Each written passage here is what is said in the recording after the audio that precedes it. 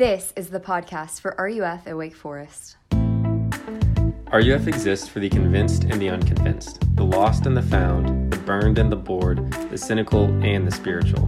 Whoever you are and whatever your story, RUF exists for you. For more information, check out our Instagram at RUF Wake Forest. Now, here's today's teaching. Hey guys, my name is James. I'll be sharing some scripture with us tonight. It's going to be Matthew 6, 19 through 34.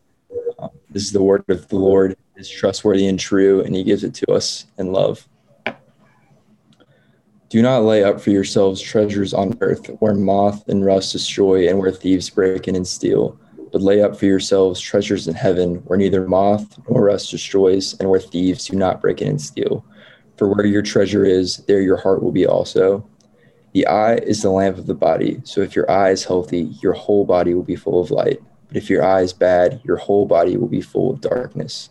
If then light in you is darkness, how great is this darkness? No one can serve two masters, for either he will hate the one and love the other, or he will be devoted to the one and despise the other. You cannot serve God and money. Therefore I tell you, do not be anxious about your life, what you will eat or what you will drink, nor about your body or what you will put on. Is not life more than food, the body more than clothing? Look at the birds of the air.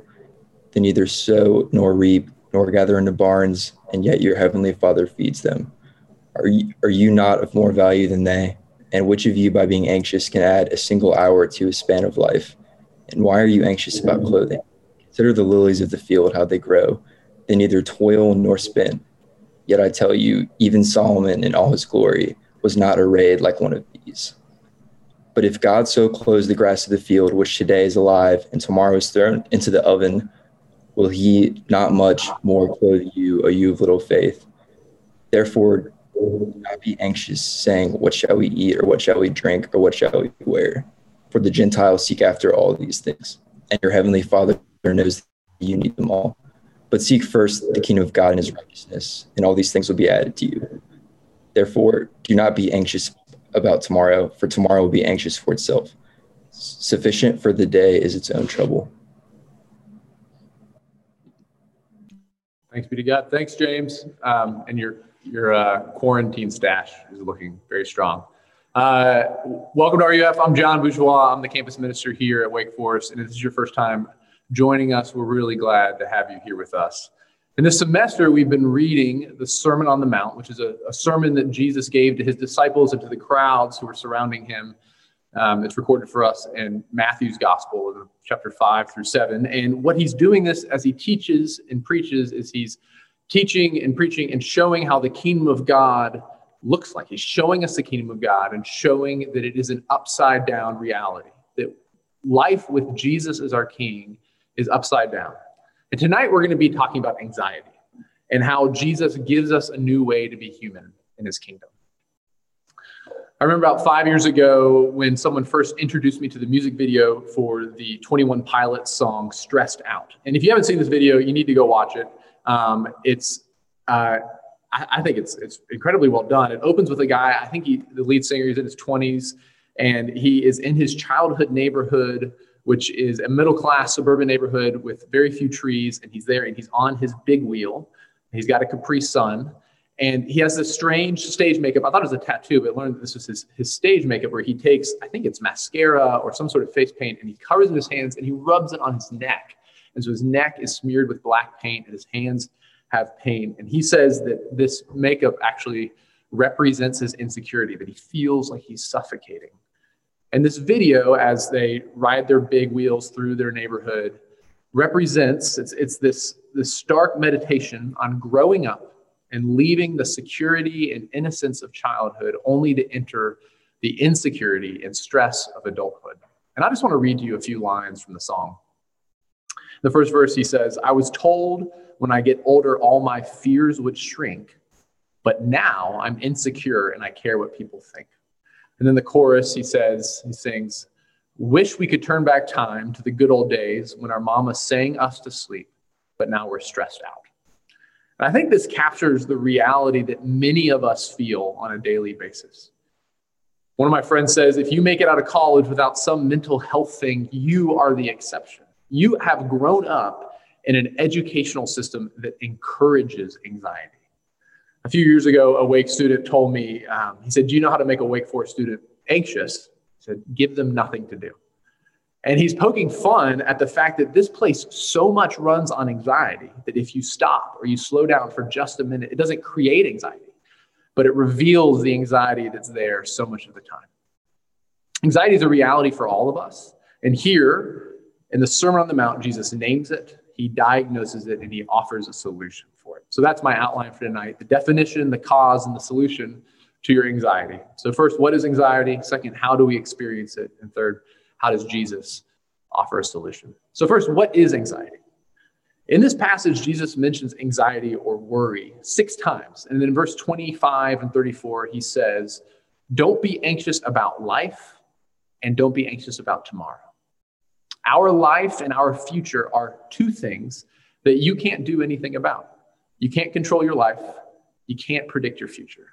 And this is what Jesus is saying. He's saying anxiety is fear in the face of uncertainty. Fear is when we are afraid of something objective that is right in front of us. And anxiety is fear on steroids. It's not generated by what we're looking at, but what our imagination is conjuring up. We're thinking of the possible scenarios of what could go wrong in the future. And that's why it's so paralyzing. Anxiety takes on a menacing force because it is so creative. And we get caught in the vicious cycle of what ifs. 19th century psychologist William James wrote, I woke up morning after morning with horrible dread at the pit of my stomach and a sense of the insecurity of life. Fear in the face of uncertainty, fear fueled by insecurity. W.H. Auden, in his Pulitzer Prize winning poem from 1948, entitled The Age of Anxiety, he captures this fear in the face of uncertainty when he writes, the wolves will get you if the moths won't. Right? We feel this. We feel this anxiety when something that we love or want is threatened. If you love something and it's threatened, you will feel anxiety. And you know what this is like. Like if you love the approval of your parents and you need to tell them about a decision that you have made or will make that you know they won't like, it causes anxiety. Now, some of us are more prone to anxiety than others. And I do not want to belittle the reality of how many people in our midst suffer with real anxiety disorders. But all of us need to ask the question, what really causes anxiety to well up within us, regardless of our temperament? What is the cause of our anxiety? And Jesus answers that question and shows us the cause of our anxiety. He does this in verses 19 through 20. And his answer is that our anxiety, our worry, is tied to our treasure. He says this, he says, do not lay up for yourselves treasures on earth where moth and rust destroy and thieves break in and steal, but lay up for yourselves treasures in heaven where neither moth nor rust destroys or thieves do not break up and steal. For where your treasure is, there your heart is also. Every fall, when the acorns begin to fall, it's really fun to watch squirrels gather. We love doing this as a family. Watch the squirrels gather acorns and bury them. And Mary Clark told me on Sunday that she watched out the window a squirrel dig a little hole and then take an acorn and put it in the hole and cover the dirt back on and pat it down with his little squirrel paws. And that's what we do with treasure. We're just like the squirrels. We bury it, we store it up. Jesus isn't saying that we shouldn't care about treasure, but rather that as humans, treasure is fundamental to who we are. As humans, we're treasure hunters. Treasure in its most fundamental form, and Jesus names this in this passage, is money. It's not limited to money.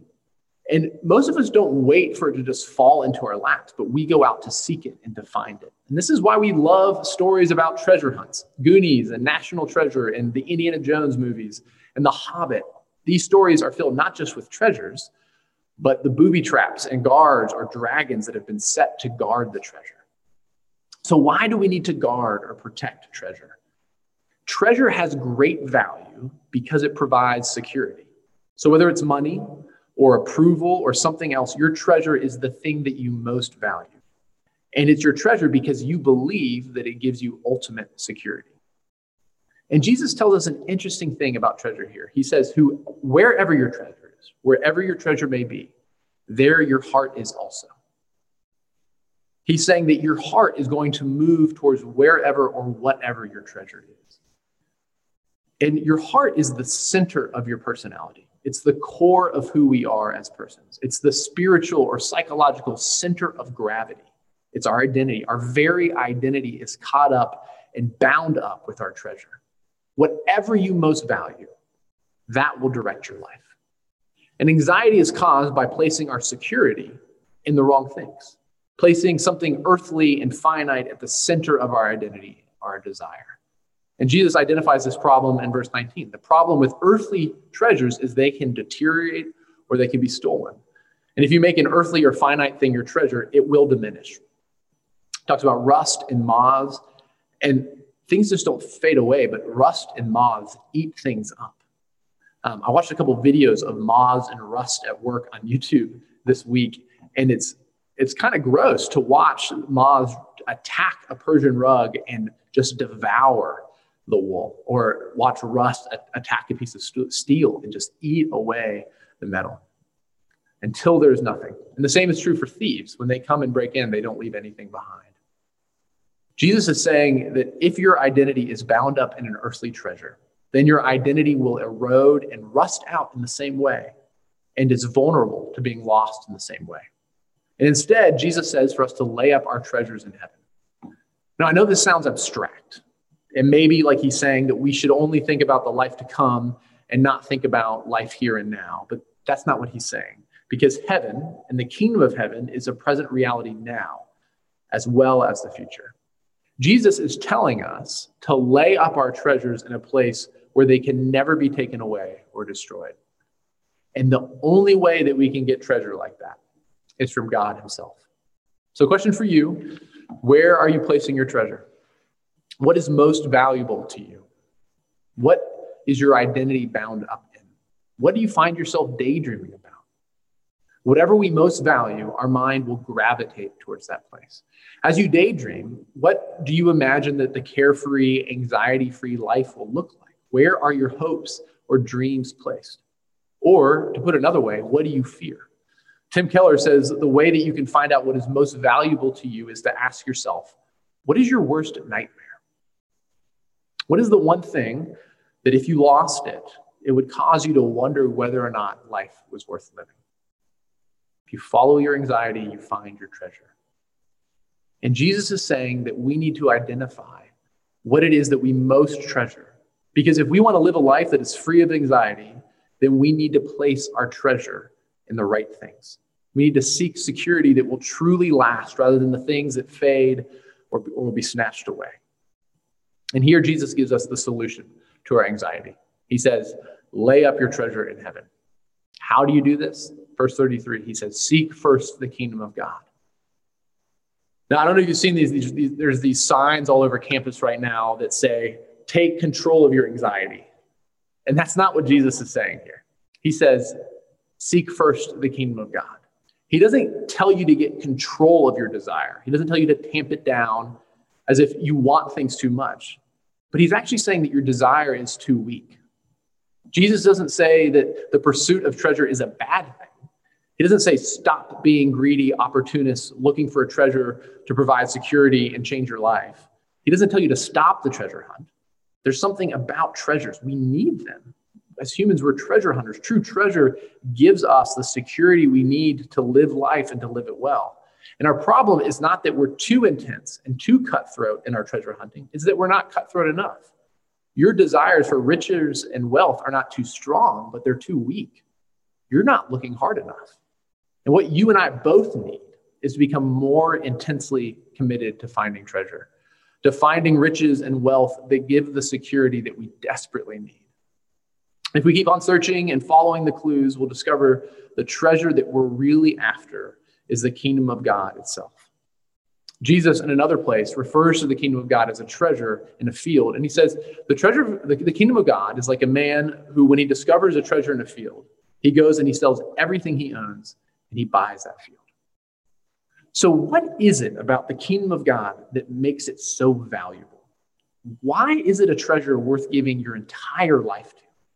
What is it that Jesus alone can offer us in the kingdom of God that is better, more valuable, and ultimately more secure than anything we could find on our own on this earth.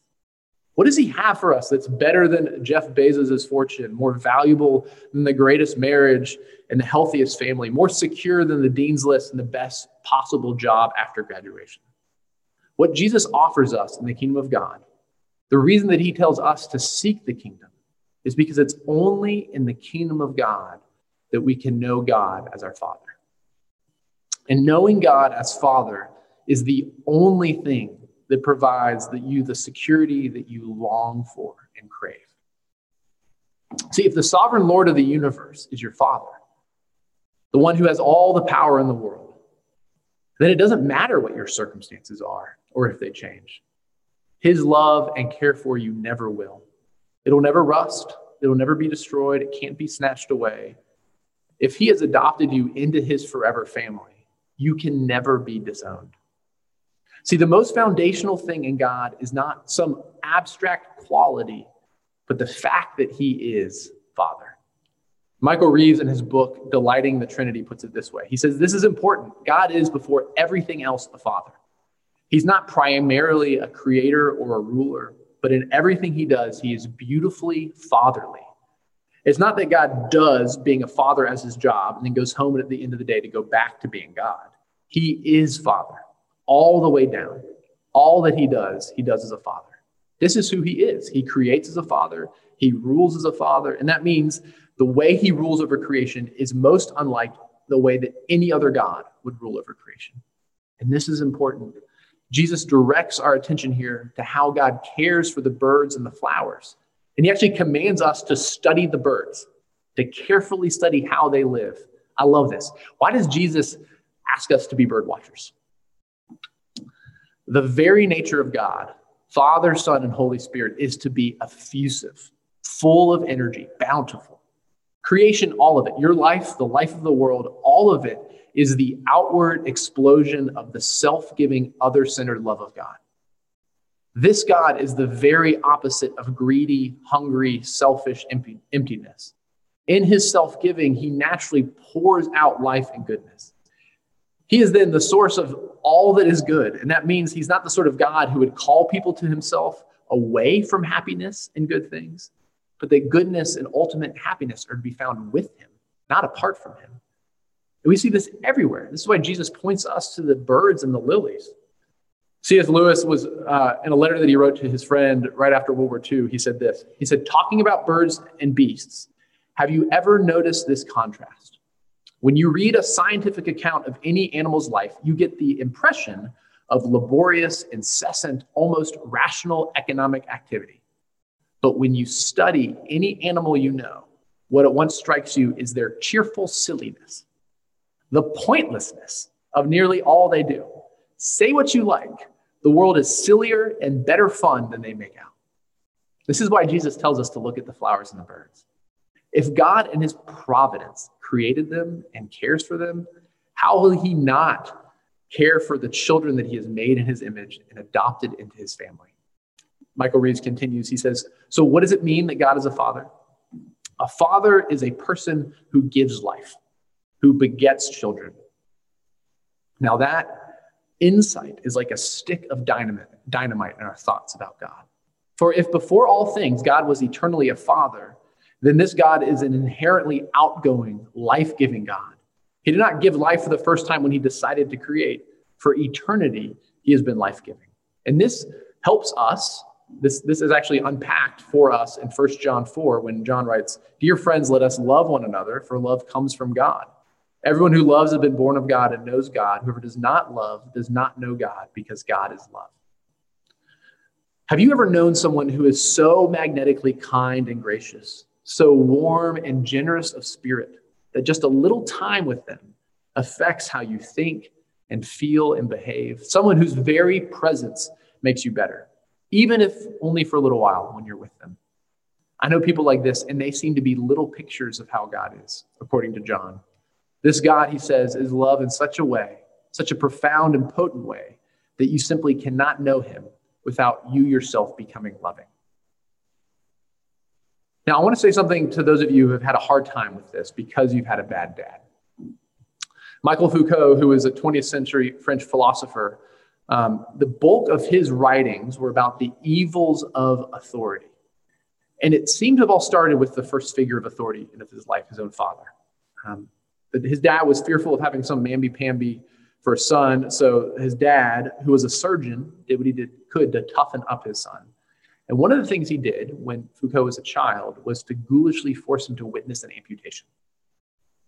This image certainly has all the ingredients of a recurrent nightmare: the sadistic father, the impotent child, the knife slicing into the flesh, the body cut to the bone, the demand to acknowledge the sovereign power of the patriarch, the inexpressible humiliation of the son, having his manliness put to the test. For Foucault, paternal power had not been used to care, to nurture, to bless. And so for him, the word father came to be associated with a host of dark images. But friends, God the Father is not called Father because he copies earthly fathers. He's not some pumped up version of your dad. To transfer the failings of your earthly fathers to him is quite simply a misstep. Instead, they're supposed to be the other way around. It's that all human fathers are supposed to reflect God the Father. And only some of those do that well. And when we get confused as to who God actually is, we get this rebuke from Jesus in verse 30, where he says, "Oh, you of little faith, you've forgotten the character of your Father in heaven. Look at the birds. Look at the Father. Look at the flowers. Look at how good your Father is." And here's what this means for you. You may have made God and his kingdom your treasure, but are you still plagued with anxiety? Are you still caught up in the vicious cycle of what ifs? Jesus is saying to you, where is your faith? Pull it out and apply it to this situation. That's the only way you'll be able to not worry and not be anxious. So what does this look like? How are we to apply our faith that God is Father to our life? Well, I want to give you two situations, two examples of this, what this could look like. Talk about grades and relationships. So first, your grades. Maybe your anxiety, your worry leads you to procrastinate, or your anxiety causes you to never be able to stop working. If your grades are your treasure, your college years are going to be marked with anxious toil. But what's under your anxiety about your grades? It's that you long for approval. You long for someone with authority to tell you, well done. Now apply your faith to this anxiety. By faith, Jesus gives you his perfect record so that you can never lose your heavenly Father's approval. So now by faith, you can work from that approval rather than for your grades. Go get A's. Engage in rigorous scholarship, but do it knowing who you are and whose you are, not to prove yourself. Now for your relationships, and specifically freshmen, I want to talk to you about Rush, as that is coming up soon. And I watch students worry and fret over whether or not to rush and whether or not they'll get the bid that they want. And a question I want you to ask yourselves is, why does Rush make you so anxious? Is it because your treasure is being accepted by the right group and having your identity marked out for you in clear letters? Having access to friendship and a particular community? Ask any upperclassman. That identity will not satisfy. Like Auden wrote, if the moths don't get you, the wolves will. Now apply your faith to this anxiety. By faith, Jesus gives you a secure identity as a child of God, and he adopts you into the household of God the Father. And in love, he gives you lots and lots of brothers and sisters in the church. So what would it look like to go into Rush secure in your Father's love? Free to pursue the kingdom and its righteousness. Free to be salt and light all over campus. Free to not need a sorority or a fraternity to tell you who you are, but rather to be a place where you get to show others the goodness and kindness of your heavenly Father. And regardless if you join a fraternity or sorority or not, he frees you in love to go be on mission with him on campus, going into the nooks and crannies of Wake Forest as a child of the King to be salt and light, to fill up other people's buckets everywhere you go. So go join a fraternity, go join a sorority or not, but don't do it to belong, do it to be light. Not to have it tell you who you are and who your friends are, but to make known who your Father is and to introduce this campus to the friend of sinners. So what does it look like to do this? To live with your treasure in heaven? Look at Jesus. The night before his death, he was in the Garden of Gethsemane, and he's about to face death on the cross. He was full of sorrow, full of fear, horrified at what was presented to him. And he prayed. He prayed that the cup of God's wrath might be removed from his hands. He was so overwhelmed and distraught that his sweat actually turned into drops of blood. And he was in the midst of acute anxiety. He was dealing with the fear, this real fear in the face of uncertainty. And it almost crushed him. And he prayed that even in the midst of this fear, that God would enable him to escape the cross. And yet, with the same breath, he didn't run away, but he entrusted himself to God. Not my will, but thy will be done. And he got up and he walked towards the cross. He didn't get up and walk away. He got up and he walked. He took a step towards the cross. And this is why Hebrews tells us that Jesus is the author and the perfecter of our faith. It's because Jesus pulled out faith and he applied it to his life in the midst of this crushing situation he was dealing with. He endured the cross because of the joy that was set before him. Do you know what was waiting for Jesus on the other side of the cross?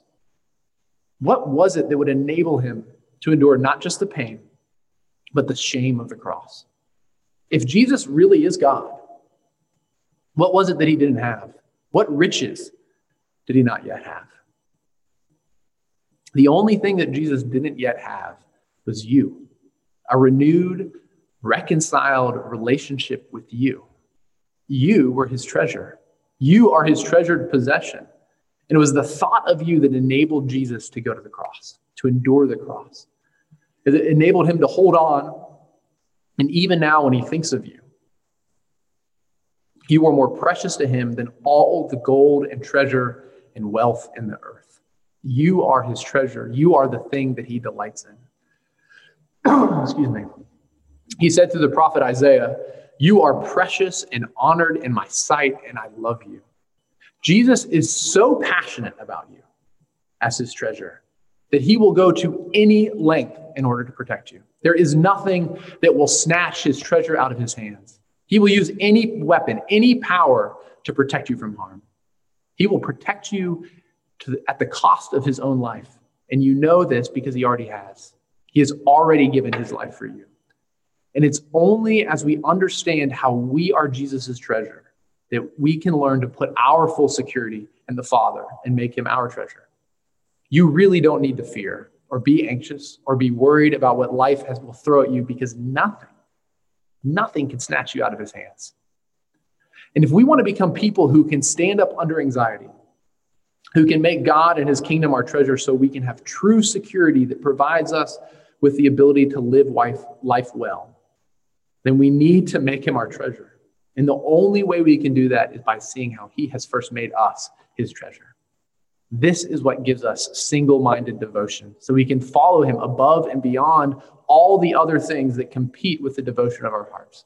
This is what enables us to be sure that our whole identity is bound up in being his child and belonging to him.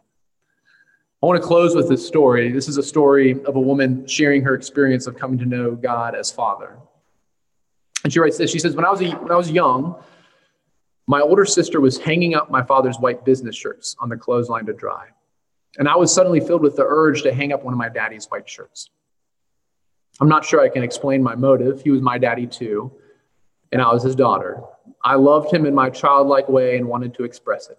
I couldn't reach the clothesline. It was too high, but I saw the wheelbarrow in the yard, and its handles were just the right height for me. I didn't notice how rusty it was, and I rather joyfully clothespin the wet shirt to the handles. When my dad got home and he saw the shirt on the wheelbarrow, he became very angry with me and punished me severely for ruining his shirt. Now, I hadn't realized the impact that this event and others like it had made on me. I went to a sonship conference. And during it, a sonship is a conference where people are taught about the fatherhood of God and our sonship in Christ. So she went to a sonship conference. And during it, she says, I was repeatedly convicted for not believing God concerning his delight in me and in the gracious nature of my relationship with him now that he has put me into Christ. As I remembered these scenes from the past, I saw that through the years, I had not been believing that my Father in heaven was any different than my earthly father. I hadn't been listening when he described himself. In short, I hadn't been believing the gospel, that by faith in Christ and his perfect atoning sacrifice, he now loves me and is forever for me and delighted in me. In Christ, he has made me beautiful and pleasing to him forever. So the next morning, I told our counselor, Jeff, that I thought I was beginning to understand. I told him the memory and I said, I guess if God the Father saw me standing next to the wheelbarrow with that ruined shirt, he would forget the shirt and he would hug me. And Jeff looked at me and said, you still don't understand fully. God would not overlook the shirt, but he would take it and he would put it on and he would wear it to work. And when somebody commented on the rust marks, he would say, let me tell you about my little girl and how much she loves me. That's how good he is. Let's pray. Our great God, thank you that you are our Father. Thank you that you are eternally Father and that you give yourself to us in the kingdom. Jesus, thank you that you clearly diagnose our worries and you tell us to aim our hearts at the one place where we can have true treasure and security and satisfaction and the love and delight of our Father in heaven. Lord, I pray for my friends as they listen in, and Lord, I pray that you would meet with them and help them as they struggle to believe. Lord, would you help us in our unbelief? Thank you that you are a kind and gracious and gentle Father.